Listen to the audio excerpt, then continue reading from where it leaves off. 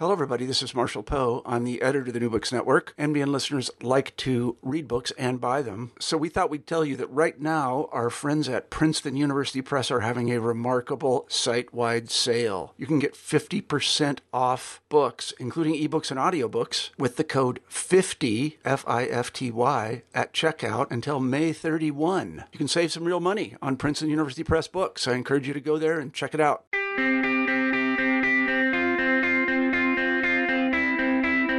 Hello, and welcome back to another edition of New Books in Systems and Cybernetics, a podcast channel on the New Books Network. I'm your host, Tom Scholt, from the University of British Columbia. International and transnational historiography has given us vivid glimpses of the development and impact of cybernetics on a national scale in such countries as the Soviet Union, Chile, and of course in the US and Great Britain, where the field initially began to coalesce. Now, Xiao Liu's Information Fantasies, Precarious Mediation in Post-Socialist China, out from University of Minnesota Press in 2019, makes a massive contribution to the field by opening up a fascinating new vista for scholars of cybernetics, film studies, literature, media studies, science and technology studies, and beyond.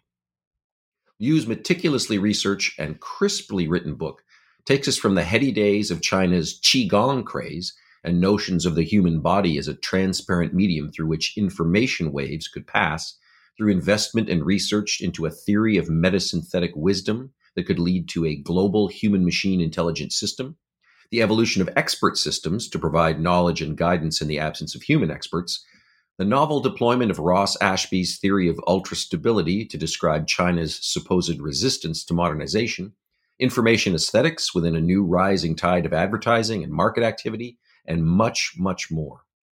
All of this combines to reveal a China after Mao vigorously employing the theoretical tools of cybernetics to not only reconfigure its socio-political image on a national scale, but to actually craft a new post-socialist subjectivity at the scale of the individual citizen.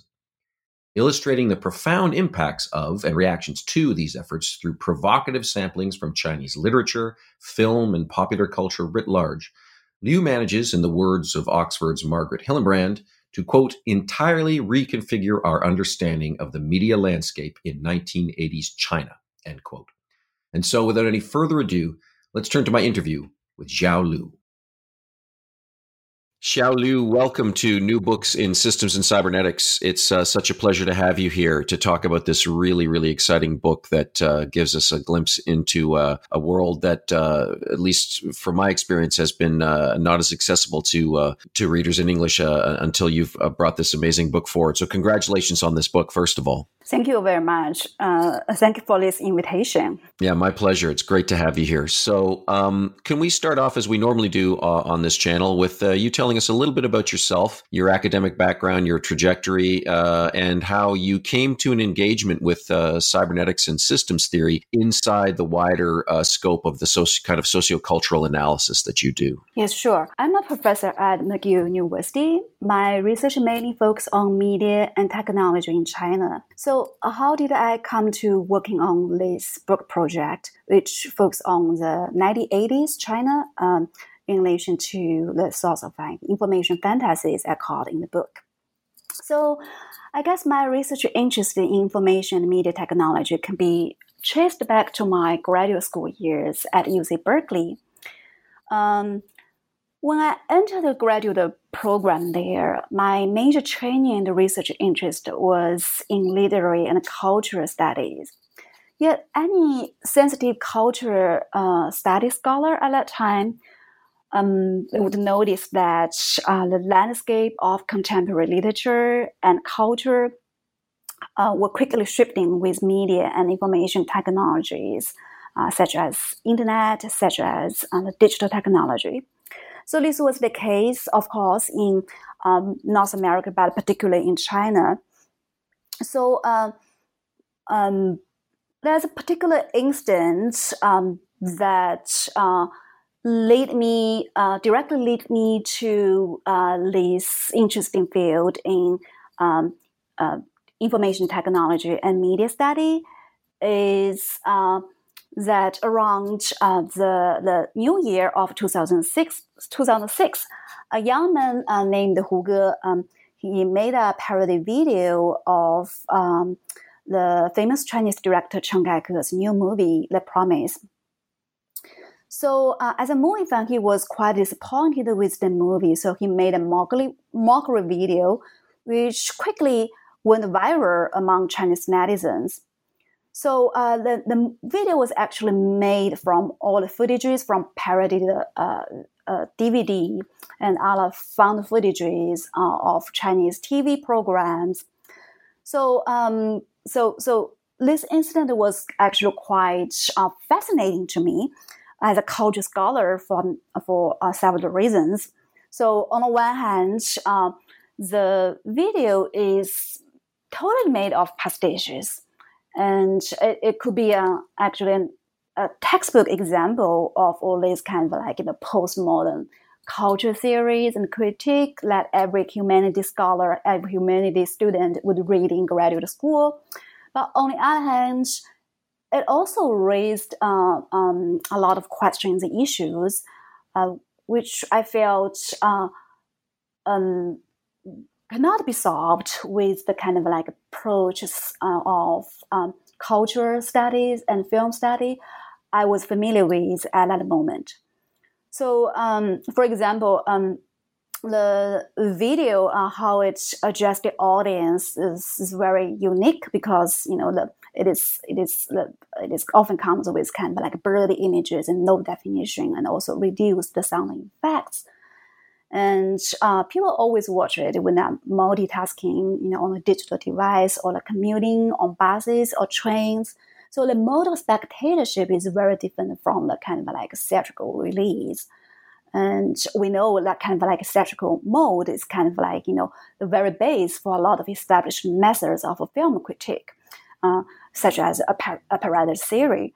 So to me, the question is how to understand the spectatorship of the small mobile screen media and the kind of bodily experience associated with it.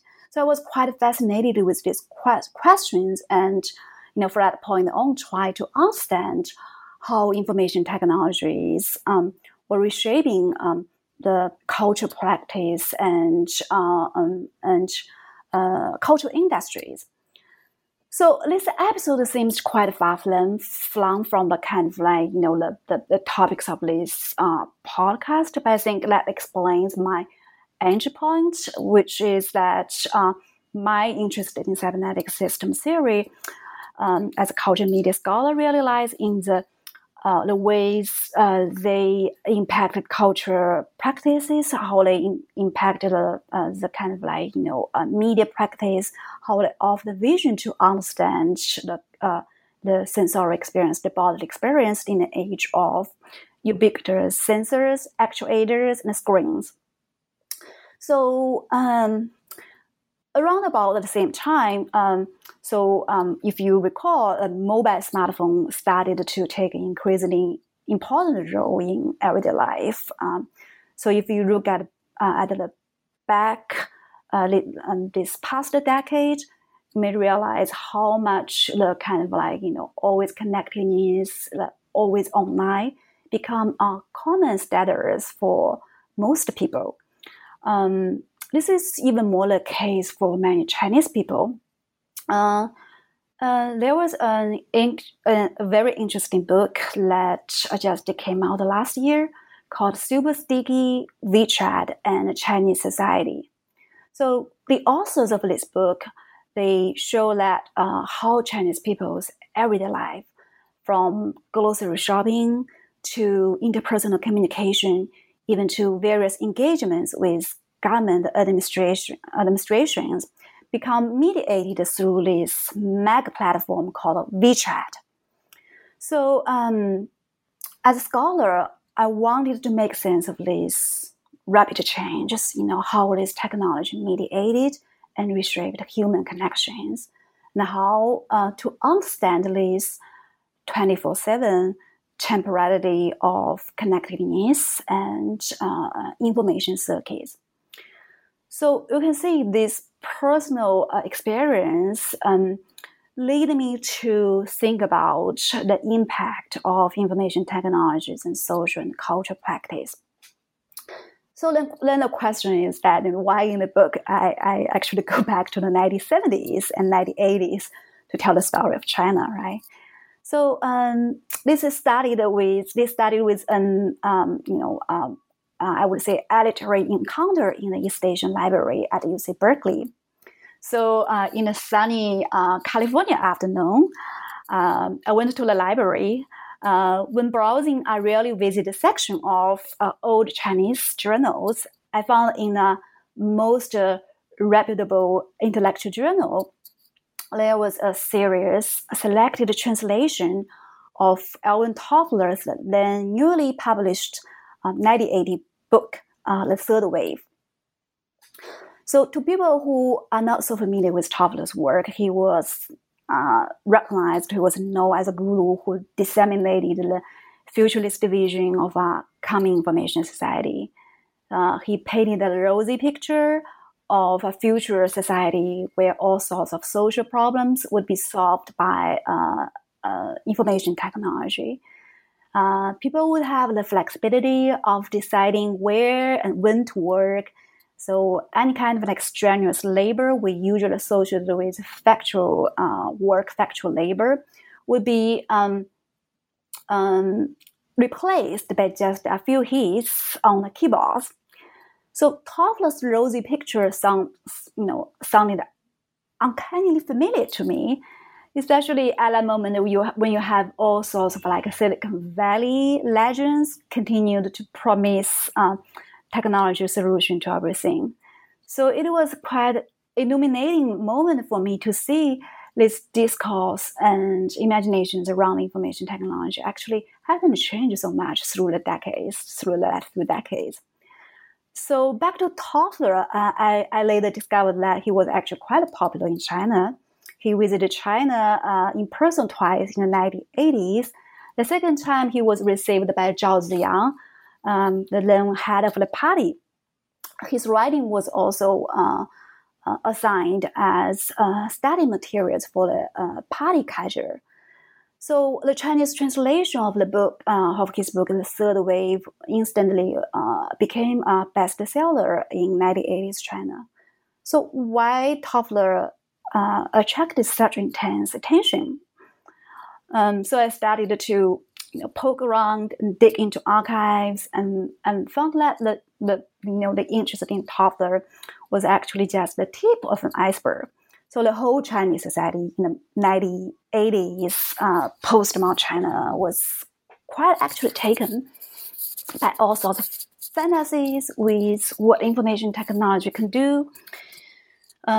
People not only believed in the power of information technology, but also adopted information theory, cybernetics, and system theory to explain all sorts of social and cultural phenomena. So reading these writings, reading these people's adoption, the use of cybernetics to explain everything from literature, aesthetics to Chinese history and society, prompted me to learn more about the history of cybernetics. So I can go into more details, but you can see my encounter with cybernetics actually took place in this hyper-mediated space. Cybernetics to me become kind of very crucial component or a very important lineage to understand, to investigate into the intellectual history and the politics of knowledge production. So history is very important in this project because it provides reference to understand the discourses, the current discourse, and the changes of our days that we usually associate with information technology. Yeah. Mm-hmm. Great. Thank you so much. So you've already talked a bit about the notion of information fantasies, because I one of the things I like to do on this program sometimes is if there's a title of a book that's got a lot of terminology in it to sort of unpack, even what might seem to be obvious words for people, I sometimes find there's a lot of things lurking inside. So you've already spoken a bit about information fantasies and that there was a kind of a technological optimism spawned by Toffler's work, the reception to Toffler's work in China and some other stuff as well. Can you talk a little bit about mediation. The subtitle of the book is fascinating phrase, precarious mediation in post-socialist China. There's a lot to chew on there. So can you talk a little bit about mediation as you see it, as it's conceptualized by some of the key players in the book, and then tell us a little bit about what is the precarious nature of the type of mediation that you're exploring in post-Mao China? Yeah, so the choice of using the word mediation instead of media is actually quite deliberate on my part. This is for several reasons. I have made this choice for several reasons.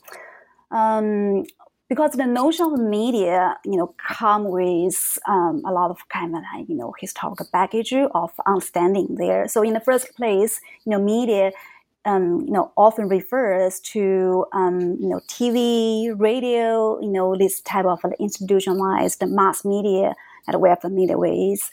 They usually associated with certain delivery modes or business model that we think we all know, right? And this notion of media to me is quite restrictive. It is not broad enough to cover to define or to convey the kind of phenomenon I discussed in this book. And the second reason is that the notion of media, common understanding of media, is that it often associated with technological objects. So we always understand media, associated with kind of technical, in terms of technical objects, and this way I think it always ends up reinforcing kind of a fetish with these technological objects, right? So at our time, we can see technology objects is always interested with the power to transform everything, to induce all kinds of social transformations. So you can still feel this kind of technology fetish with these legends of Silicon Valleys, and it's still quite appealing and powerful to a lot of people. And I feel it's exactly this kind of fetish that I have to talk to in this project, right? Mm-hmm. And the third reason is that it's related to the recent development in media studies. Because in the past decades, the field of media study has expanded to include all kinds of objects that were not usually regarded as media, such as for example, people write about archives, write about water and air, or environmental elemental media. So images, writing, and even doors, mirrors. These kind of things were not associated with, were not understood as media. So I think, this kind of expansion of the purview of media study really raised the question, ontological question about what is a media, right? So I think, it's occasion to seriously think about what makes media. So one example that I begin with my book is a photo of Qigong practitioner assembly that was taken in Beijing. So in this photo, these Qigong practitioners, you can see they were wearing a household cooking pot on their head, mm-hmm. Right? The information pot, yeah. Yes, exactly. They were dubbed they were dubbed information pots because they were expected to receive information from the outer space.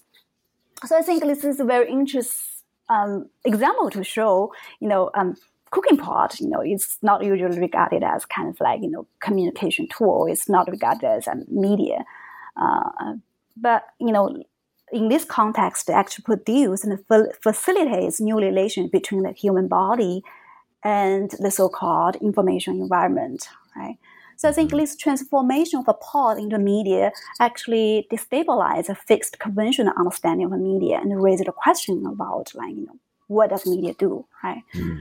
So so I think what important here is really what kind of relationship is generated through this process of mediation. So mediation, we know it is come from a kind of philosophical tradition. It's less about objects, but more about the kind of the processes of relations. So I think it is actually deals with the kind of context and conflicts and then negotiation between different realms and agents and objects. So I think in this instance, it's actually very helpful for us to understand the 1980s China context I'm focusing on, because you can see if you look at the kind of all these kind of writings and discourse from official ideology to the intellectual discourse to the popular culture, they do not necessarily form a coherent whole. They often come with all kinds of contradictions with each other. So mediation is a very good term to capture the kind of very complicated negotiation between different social forces, agents between human subjects and technology in that context. So that's why mediation is a better choice for me in this project. Yeah. Mm-hmm. That's great, and you have raised an issue that seems to me very central, at least in my reading of the book. This relationship between the individual and the information environment. And in terms of what, the nature of the interface, what is the interface? You even early in the book, you mentioned Mark Hanson's book, New Philosophy for New Media, where he speaks more about the human being as a medium, in a sense, that the human being is empowered as a converter of polymorphous digital data, able to actualize singular experience, and that the human is a kind of apparatus that renders information perceptible. And so exactly where the boundary is of media and what is the system, the web of all that is really crucial. And this interface and the loops between the individual and the so-called information environment seem really critical to what's on the minds of the theorists, the politicians, the writers, the scholars during this period. Mm-hmm. Right. Yeah. So, and can you say something about the precarious nature of this mediation, and then maybe talk a little bit about what of how you intend the term post-socialist China, which for people that have not studied China closely, I think they will find the term post-socialist China puzzling in itself because of this notion of of China as a communist country, et cetera. And obviously, there are things that have remained the same. But it's a very different time that we move into following Mao. So can you say a little bit about post-socialist China and the meaning of that term, and what then makes mediation in that particular milieu at that particular historical moment so precarious, as you nod to in the title? Mm-hmm. Yeah, sure. Yeah, I think this is as you point out, this is a key term, in this book. So on a most obvious level, of course, it refers to the very specific social political environment of post-Mao China. So we know with Mao's death in 1976 and the official end of the Cultural Revolution. So there's a shift in terms of the politics, in terms of the direction of the party. With Deng Xiaoping come to the power, he basically shifted from Mao's class struggle politics to economic development, right? So as the source of information fantasy I discussed in this book emerged around this moment, when China started its, opening door with these economic reforms, and with all this kind of new political climate there. So, but on that level, but also I want to employ the term as kind of a critical lens to examine the set of globally circulated discourse about information society were in fact closely tied to the Cold War politics of knowledge production. So specifically, that is with the we call modernization theory, right? So modernization theory were actually growing out of the post-war U.S. liberalism and emerged from the think tank at Harvard, Social Science Research Council, and MIT. Basically, disseminating an image of a liberal and prosperous capitalist West, especially exemplified by the United States, as the goal of development for the rest of the world. So it aimed at providing a kind of scheme of industrialization and modernization in non-West and underdeveloped countries. And there are two pillars of this modernization theory. One is scientism, the other is developmentalism. So it became kind of an ideological weapon for the United States to compete with Soviet Union during the Cold War. So I think the kind of information, the discourse of information society was closely tied to this modernization theory. For example, Daniel Bell, one of the important person, which his book, post-industrial, coming on post-industrial society, was also translated into China in 1980s, become one of the important texts associated with information age. He basically argued that technological innovation would become kind of major force to drive human society toward the future. And there was kind of a very optimistic post for the social utopia associated with this information technology, right? I think put into this lineage, Alvin Toffler's book, Alvin Toffler's argument was not so new at all. He actually simply proposed that information technology alone can transform nature of work, and the kind of alienation of manufacturing labor. So I think technology becomes the sole solution of social problems in this instance.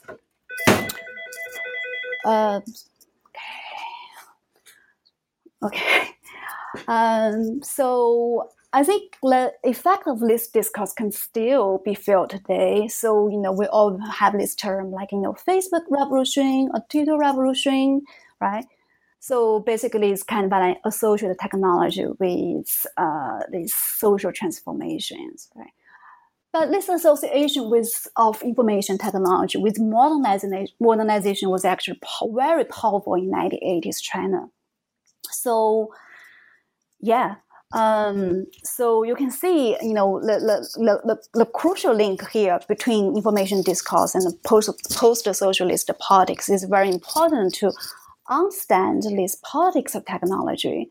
So I think, the post-socialism on this level, of course, refers to the specific condition of post-modern China, but it also refers to the kind of how this globally circulated discourse and knowledge production is also kind of closely tied to this Cold War or remains of Cold War framework of knowledge production that shape our understanding of the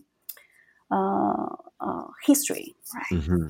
It's amazing too. Your book is full of really specific examples of Chinese literature and film and television, and how that content, as well as the various forms of media, the various apparatuses that are used, and how they are involved in the process of at least attempting to sort of reinvent the Chinese subject itself, right? The notion of subjecthood from the socialist subject of, say, the Cultural Revolution to the post-socialist subject, which is a different kind of subjectivity, and how the circulation through the system is involved in doing that, and many, many wonderful examples of a bunch of films that I now need to find in my university's library and dig into. I want to jump for a second, jumping a little bit forward, because I want to come back to the way the mediation of the Chinese subject of the post-socialist subject is so central to the book. But speaking of Chinese history and modernization theory and the development of China, I think it's the second chapter, you talk about how some scholars using the systems theoretic notion of the ultra-stable system as a framework to try and describe China's feudal past and what are perceived by these scholars to be barriers to this march towards modernization. Can you say a little bit about that? Because I think that's really, really fascinating from a systems theory point of view. Right. The scholar who proposed this, using system theory to understand Chinese society and Chinese history, is Jin Guanhao and his wife Liu Qingfeng. They basically understand the society. They understand Chinese society as kind of a complex system consisting of interacting subsystems. So to them is the economic, the political, and the culture. So the understanding of Chinese society is this the interaction of this subsystem through the kind of a circulation of functional inputs and output, which together achieve kind of like homeostasis and result in kind of like stability of the whole system, right? But to their understanding, the Chinese society as a system is not only stable, it's ultra stable, in the sense that it always remain certain kind of like stability. That's their explanation for why Chinese society, despite all the change, despite all these kind of like variables in history, it's still stuck in kind of like remains of feudalist system. That's the argument, right? So the essential question is that why did feudalism persist in China? So the answer was that an ultra stable system, but China, which kind of like regarded as stagnant, and about China from progressing into this modern age.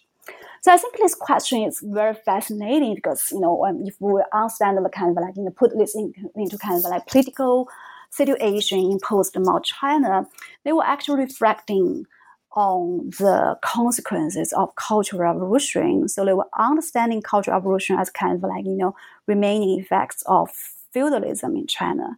So this is kind of like, implied political inquiry in their question, right?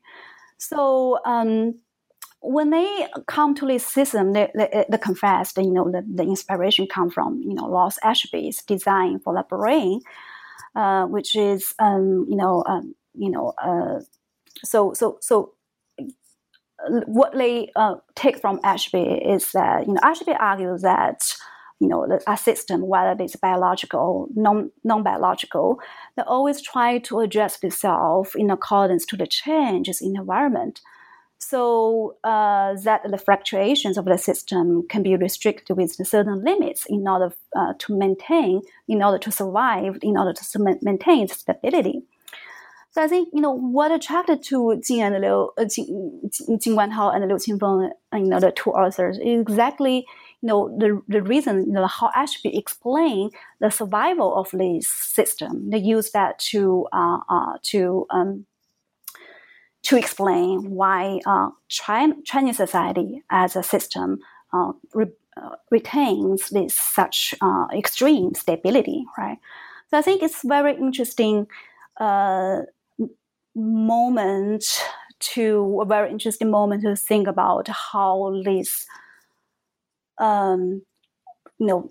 this notion of system theory was appropriated and also kind of developed in that context to explain certain social phenomena in China.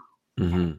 And positioned also to then try and be part of the movement calling for a way to break out of this and to embrace this notion of modernization. If I'm reading it correctly, yeah. Yes. As I was saying, this was closely connected to the kind of the notion of modernization, the notion of modern, right? Of course, it is also has to do with that global dissemination of modernization theory, in the Cold War period. So I think in that sense, the modernization the notion of modern is very important here to their investigation. Yeah. Great, thank you. So I'm going to jump back a little bit to the first chapter, which is titled Extrasensory Powers, Magic Waves, and Information Explosion. So can you talk a little bit about... There's a lot in this chapter, as there is in all of the chapters. You get into human-machine environment, system engineering, but this really interesting connection. You talked early in the interview of this provocative image of these qigong practitioners with pots on their heads.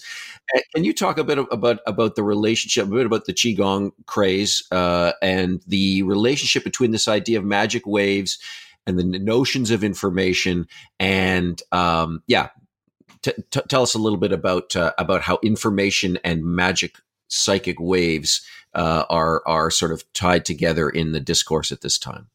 Yeah, sure. While this qigong fever, of course, it is spread across different social strata and involves different social agents at that moment. But there's an important figure in this scenario that is a scientist called Qian Xuesong. So maybe we should just tell folks who aren't familiar just a little bit about a definition of qigong and as a practice. Well, it is kind of traditional meditative practice, rooted in Chinese religious practice. The qi is kind of very nebulous term, right? So the qi is supposed to carry the vital energy. Sometimes it's translated as a vital energy, right? So I think in the context of the qigong fever here, what is fascinating here is the Chinese scientists, including Qian Xuesong I just mentioned, they actually argue that the qi as kind of mode of information transmission. So this person, Qian Xuesong, who is a famous cybernetist, he actually studied a field called somatic science.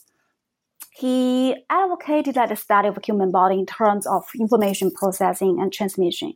So the argument is that the way human body mobilize qi can be understood in terms of information processing and transmission.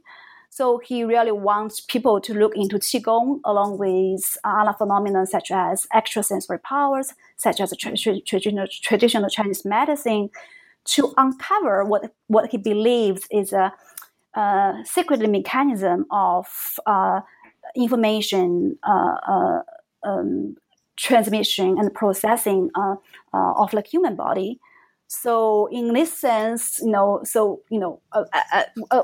propelled by this kind of imagination of the human body, there were a lot of popular culture in the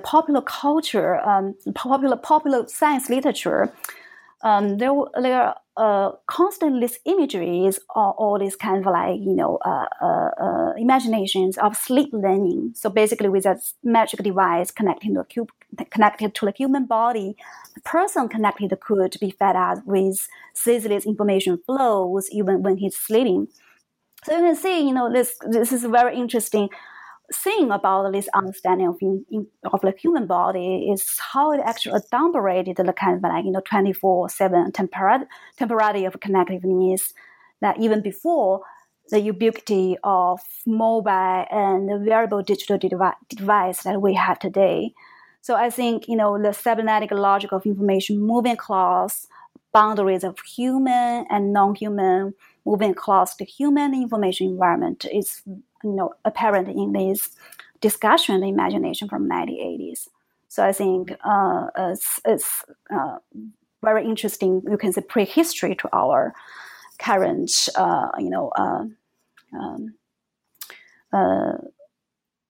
ubiquity connection that we have today. Right? Mm-hmm. Yeah, the idea of connectedness and connecting across those barriers, as you say, and that the qi is is all of the different waves and signals that are in this information environment. That if we can find the right interface, we can just, those things can flow through us, right? And that, it goes back to also, I think, Catherine Hale's talking about when as information loses its body and is able to flow, no matter what the sort of material substrate is for that information, it's able to flow. And that the craze really took off. It accelerated at quite a pace, and then fell out of favor. Yes. Yes. Well, fell out of favor mainly in 1990s with the Fa Gong, right? The whole Qigong became kind of like, quiet down.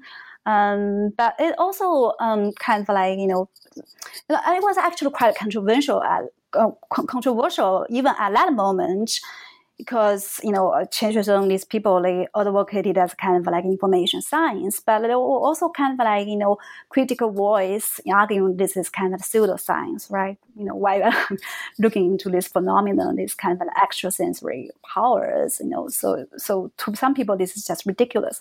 But I think it is very simple, very interesting, but also very symptomatic for a moment, for that moment in China, because as I explained in the chapter, I think it's quite driven by the kind of like desire of entering information society and also anxiety of facing this information revolution at the moment. Yeah. Mm-hmm. Yeah, and it's fascinating to see during the period of somatic science how seriously these extrasensory phenomena were taken and given a kind of scientific legitimacy for a period where they were explored before eventually falling out of favor. But to see the degree to which it was taken up quite seriously in scientific circles is really amazing to discover. Mm-hmm. So in the next chapter, which you call The Curious Case of a Robot Doctor, which is lovely, referring to some of the great Chinese literature that you take us through some amazing stories, and the literary and film analysis in this book is also, this is a book for film cultural scholars, media studies people, as well as cyberneticians and systems theorists. It really is the kind of transdisciplinary work I think we need a lot more of. And you start to talk about the interface, rethinking labor, and the notion of the expert system, the development and deployment of something called expert systems, which are not only limited to China, of course. There's different forms of them. But can you tell us a little bit about this chapter and what types of innovations were going on around interfaces and expert systems? Right.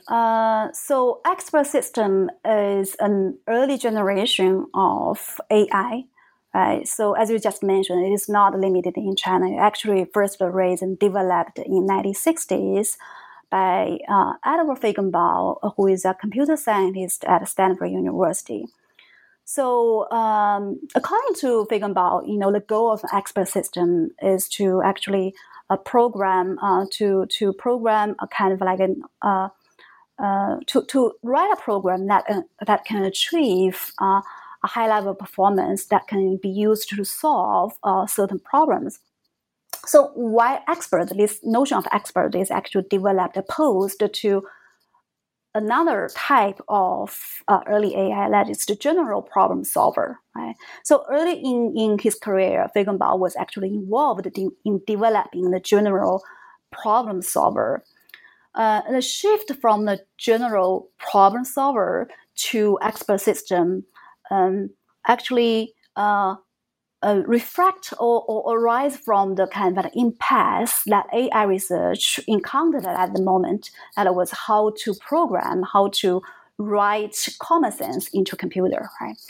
So, as a way to circumvent this question, in order to, circumvent the question of find out symbolic representation of the full range of human intelligent behavior, Feigenbaum proposed to retreat to the micro-roles of isolated domains, of isolated areas, so that the computer, the program can focus on this rather restrictive area to solve certain problem.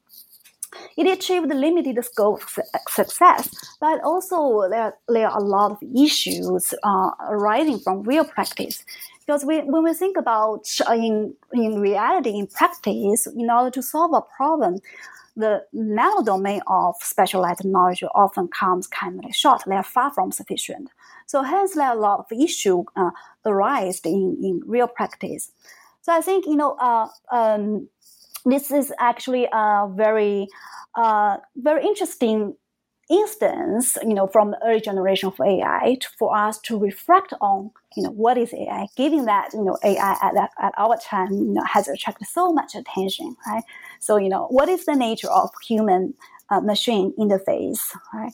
So interface, was often understood as kind of built-in future of machines. We always say user-friendly interface.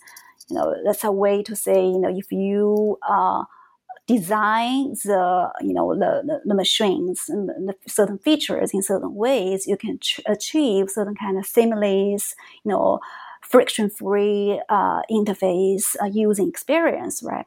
But I think this understanding actually obscures the kind of the politics of the distribution of labor, knowledge, production that is involved in the human-machine interactions, human-machine relations, right? So I think in this sense, the discussion, about the politics of labor and knowledge production from a 1980s China provide a good occasion to examine this problem. So in the book, I use, a kind of an intellectual discussion around, knowledge, politics of knowledge production, because this is a moment, as I just mentioned, the post-Mao politics just shift from class politics to a more economic, centered scheme there. So accordingly, there's also mode of knowledge, a shift in the mode of knowledge production from Mao's time to the Deng Xiaoping's time, right? So I think it's a very, good occasion to engage with the kind of like intellectual discussion, about knowledge production, about labor politics, along with these imaginations, along with this development of an expert system in China. So in this way, I think it's provide kind of like picture for us to understand the politics of human-machine interface instead of just thinking about it just in terms of like technical terms, right? Mm-hmm. Yeah, great, thank you. In the fourth chapter, we'll jump over. We've talked about the ultra-stable system already a little bit, so I want to jump to the fourth chapter where we get into the rise of advertising in post-socialist China, and very fascinating for me, not knowing a lot about the inner workings of modern China to even address the role that advertising plays in such a society. So a lot of really sort of enlightening material for me to encounter. And so you talk about effective form, advertising, information aesthetics, and experimental writing in the market economy. So can you talk a little bit about the sort of contested space of advertising, because it's quite some very active debates inside how it evolves as it first becomes more increasingly deployed. I mean, it seemed there was always some form of advertising going on, but it morphs quite a bit. And I'm really interested in this notion of the science of advertising that's going on, and of course, advertising's been scientized all over the world. It's again not unique to China. But this notion of this wonderful phrase, sticky fractions. And how advertisers and people thinking about advertising are thinking about this notion of sticky fractions, to me, is a nice example of the kind of analysis that's going on into information flows and what you call effective form, right? Where, as China moves into this post-socialist phase, we're actually trying to stimulate consumer behavior in a way that in the so-called West is quite familiar to us, right? Right, exactly. Yeah. I guess I think you're quite right. The really important thing here is that as China started these economic reforms and with this budding market economy, the real question is how to stimulate in like consumerist design, right? So this was this was not quite a question in socialist China. There was, limited amount of advertising, if you can call that advertising, in 1950s. But the kind of like, advertising for commercial products basically disappeared during the Cultural Revolution that took place, between 1966 to 1976. So when the economic reform starts, the first question, of course, is otherwise advertising may come back, right? So there are a lot of discussion at that time to justify why advertising was still necessary, was still possible in the socialist country like China, right? Because at that time, China was still claiming itself as a socialist country, right? So how to make compatible, socialist ideology and advertising in China become, very important there. So of course, and again, information theory, information played an important role. And this time, information was argued as an important element, an important component for the operation of the socialist market, right? So because market economy really needs the flows of information in order to operate. So in that sense, that's one of the important arguments for people to justify the existence of or the return of advertising in post-1980s China. And then, of course, Chinese universities started to have this new program called advertising studies. As you mentioned, the advertising studies was not quite like unique, was not kind of like, was not just limited to China. Actually, there are a lot of like marketing studies in the West, since the 1960s. So, advertising study in China actually borrowed a lot of methods, a lot of terms from these marketing studies from West since the 1960s. And the important question, as you just mentioned, like the sticky fraction. Sticky fraction is a term one of the Chinese scholars mentioned, is that, the idea is that people, everyone, are surrounded by all sorts of information every day. The purpose of advertising is to give people the information you need them to remember, right? So you give them the information, you want them to remember the crucial information about the commodity you advertise. So the sticky fraction is a way to manipulate people's reception of information, right? I think this is very interesting to think about, in relation to the kind of like, literature, also experimental literature at that time in China, with the increasing media surrounded environment, with all sorts of like, television, radio, of course, infused with commercials as well. So how to write in this kind of like, environment full of, you can say information, but it can also be full of noises, right? So there's a kind of like very central question to a lot of writers at that moment dealing with this new environment. Of course, you can see, Western modernist literature, and already, a lot of scholars of Western modernist literature already started with this kind of like investigation into, the relationship between modernist writing and the media. I think it's very important here is actually to understand the politics of form. I use the, affective form, because form is really kind of like political challenging the term in post-socialist China. Because in socialist culture, the form was regarded as kind of like, remnants of bourgeois capitalist culture. The form is kind of like as kind of bourgeois culture, right? And then the form, it's the attention to form in 1980s China is really kind of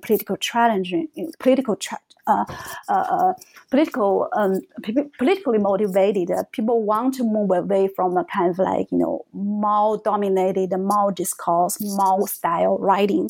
So in this sense, it's very interesting to see the competing force. On one hand, it has these ambitions of writers, intellectuals to reinvent the form of literature. On the other hand, you have all these ideas of writing in a new media environment. And the question is, and then you have advertising study, which deals with how to, use a form, use certain kind of like, advertising form to stimulate consumers, right? I think it's very interesting to see how all these kind of forces converge and negotiate with each other in that, cultural space layer. Mm-hmm. So, and speaking of form, your final full chapter before some concluding thoughts, cinema is referred to throughout the book, but the final chapter does have some focus on sort of transformations in Chinese cinema. Mm-hmm. So, can you just summarize a few of the sort of main trends that you describe in the book as Chinese cinema responds to the circulation of these information fantasies and all of the various entailments that they bring? Yeah, I guess this is, I discussed this, of course, in the last chapter, but also a little bit in the chapter related to ultra stable system, right? So I think the development of Chinese cinema in the 1980s was actually quite fascinating and very complicated as well. I think to most film scholars, they may be familiar with the new wave cinema, exemplified by works such as Yellow Earth by Chen Kaige, right? So what is unfamiliar to a lot of film scholars, even to Chinese film scholars, is actually the rise of kind of the entertainment film or different type of films, like film experiments in the late 1980s, which is apart from the kind of like new wave cinema. They were not regarded as so avant-garde in terms of technique, because they may be more aligned with the type of genre film, entertainment film, right? So I think it's very interesting, even so, I think it's very interesting to think about, how the kind of experiments in late 1980s actually emerged in response to the kind of like, information environment in the 1980s, which I discussed in early chapters of the book. So, it is more in terms of understanding the nature of cinema in an information prevalent and multimedia environment, and, how to understand the human imagery relation in a prevalent cybernetic setting. So I think this question, were quite like draw a lot of attention in the past decades in film studies, right? So people started to look at the cinema's relation to other media, and this is mostly propelled by the sense of crisis brought by digital. So I think in these concerns of cinema in relation to other media actually not started with our time with the digital age. It actually, if we take a look at the 1980s China with this kind of discussion of cinematic imagery, how it's related to the kind of technology-enabled simulations or simulated imageries, related to the kind of proliferation of images and electronic images with the increasing presence of television and video cassettes and other types of media at that time. So in that sense, 1980s provide a very interesting occasion to think about this very theoretical and technical discussion, were in fact tied to the real politics concerning the competing interest from divergent agents between the kind of political power and party control and, more market-oriented productions there. So I think, in the last chapter, I used the term liminal So to refer the status of cinema at the moment, this actually happens on multiple levels. On one level is the technical level, because cinema at the moment was challenged by other electronic media, by the budding digital technology. So the nature of cinematic imagery become kind of unstable at this moment, right? And then the second level is the socio-economic level. As I just mentioned, there's kind of like a shift from socialist state-sponsored production to more market-oriented production, right? And then on the third level is on the practical level, people started to reflect on the ethics of mediation per se. So, in this sense, cinematic imagery is not only a representation of social reality, but also kind of produce and generate new relations and powers in that context. So I think that's kind of like, key term that I want to engage in and return back to the very beginning of the book, that is the cooking pot. How cooking pot can become, for us to understand the politics of mediation. Right? Mm-hmm. And that circularity, of course, deeply cybernetic, that the nature of the description or the depiction, the distinctions we draw, then re-enters the thing that we're describing. And so it's an act of creation as opposed to simply an act of description. Is very important in second order cybernetics, of course. Well, thank you. We've taken up a lot of your time. You've been most generous with your time. It's a fascinating book. It's, it just gives glimpses into places that have been unavailable, certainly to scholars like myself.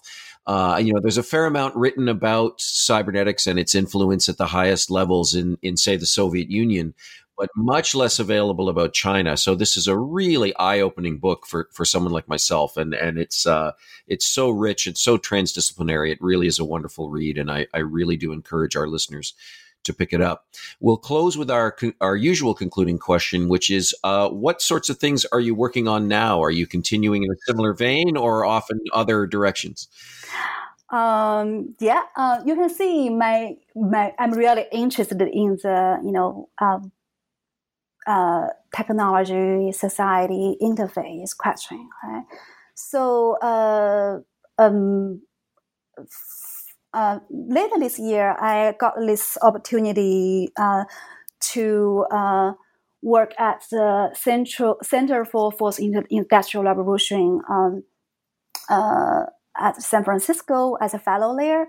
So one of the mission of this center is to work out kind of like, a set of like protocols, a set of like, regulations, and solution, propose certain kind of solution to solve the certain issues raised by digital technology and AI.